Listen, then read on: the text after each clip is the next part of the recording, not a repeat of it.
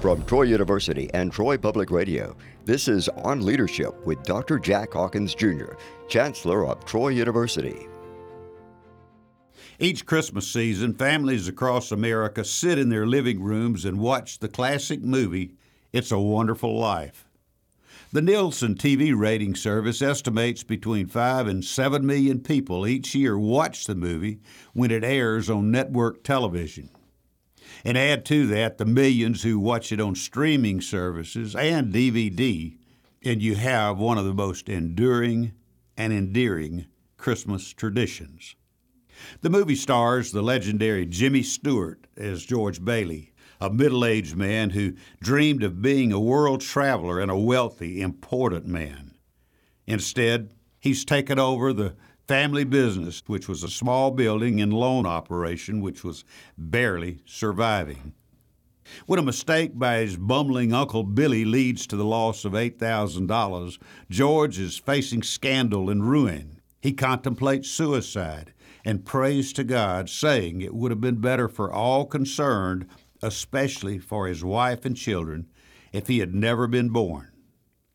God grants George his wish by sending an eccentric angel named Clarence to show George what his hometown would have been like had he never lived.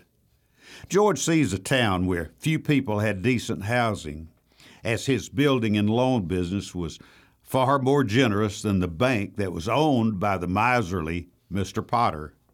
George sees family and friends he had saved from horrible fate suffer because he was not there to help them. And one of the most powerful exchanges in the movie takes place when George realizes that his brother Harry, a war hero who received the Congressional Medal of Honor, would have died at age 9 if George hadn't pulled him out of a frozen lake after the ice broke. Clarence tells George, every man on the transport died. Harry wasn't there to save them because you weren't there to save Harry. You see, George, you really had a wonderful life. At that point, George decided he wanted to live, even if it meant losing his business and going to prison for fraud.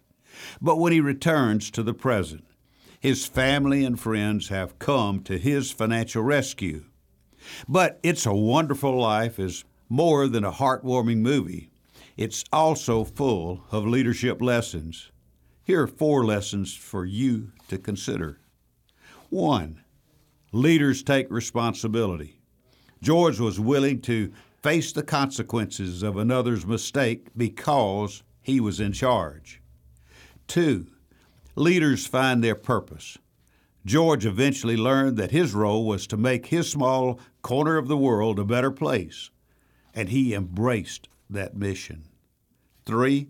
Leaders adopt an attitude of gratitude. A real leader sees the glass as half full and not half empty. But more important, leaders encourage others to do likewise.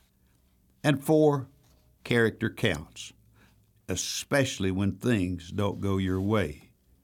George Bailey's life was lived with integrity and compassion, and even though he didn't achieve his great dreams, he still worked hard to provide for his family and to serve others with grace. During this holiday season, when you gather with your family to watch this classic tale, remember to adopt these leadership lessons as part of your own personal leadership style. Merry Christmas. You've been listening to On Leadership with Dr. Jack Hawkins Jr., Chancellor of Troy University. On Leadership is available wherever you get your podcast.